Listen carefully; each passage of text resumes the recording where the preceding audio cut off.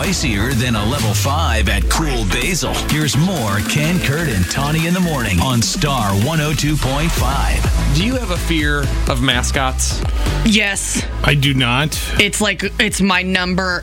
Are you really asking me this? Do you not remember when they sent me?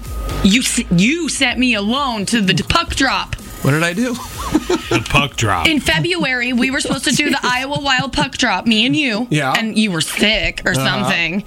And it was like their mascot night.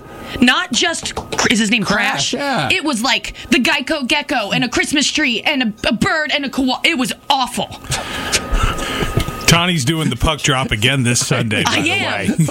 I love the Wild, and the puck drop is so cool. But I swear, if there are mascots again this weekend, Just remember though, Ken. It's it's my fault. it is. I have photos of me. I took a photo where I was like, "What is going? Did you guys do this on purpose? Is it because I told you I don't like mascots?" No, I was just asking a fun question, and I got yelled at. Yeah. I never got a chance to yell at you about this. Yelled at a lot. 8 months later, typical woman. Well, I don't have a fear, Ken. You said you don't either, but I was finding out. So the first Psy the Cyclone, that mascot costume, Oh God, was just over 8 feet tall. Oh my goodness. With a bulging chest made from chicken wire and aluminum.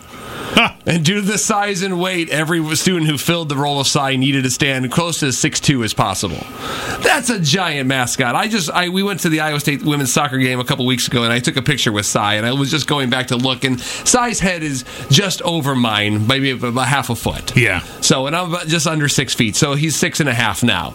Could you imagine an 8-foot cardinal and gold bird? That's even scarier. Coming at you? I would be scared. That's a giant. I'm thinking about being there when my kids were little. It's like, oh, here comes Psy. Oh, no. He's That's 8 feet tall. The kids called Crash over one time when I took them to the. And I was like, they thought it was funny to watch me be like, no. We gotta get some Crash and like some lifts for Sunday so they can be 8 feet tall and tower over and you'd be like, hello, Tawny. Stilts and skates. The woman Wilma was her name. 17 people submitted the winning entry to name Psy the Cyclone as Psy. She won a Cardinal and Gold Stadium blanket. That's it. For something that's lasted this long. Right. I bet the blanket didn't. But an 8 foot tall with a bulging chest. Well, like when I went to... Yeah, that had to be huge. That had to be huge. Something There's a about picture. tall. I'm retweeting this picture. Go to Star 102.5 Twitter or X to see that because it's ginormous. Stilts are just a whole different game. There were really scary is. people at Phantom Fall Fest, but I was particularly uncomfortable around the ones on stilts. Because they followed me, and he bent over and got real close to me, and I was like, no, thank you. They're easy to take out. Well, that's true.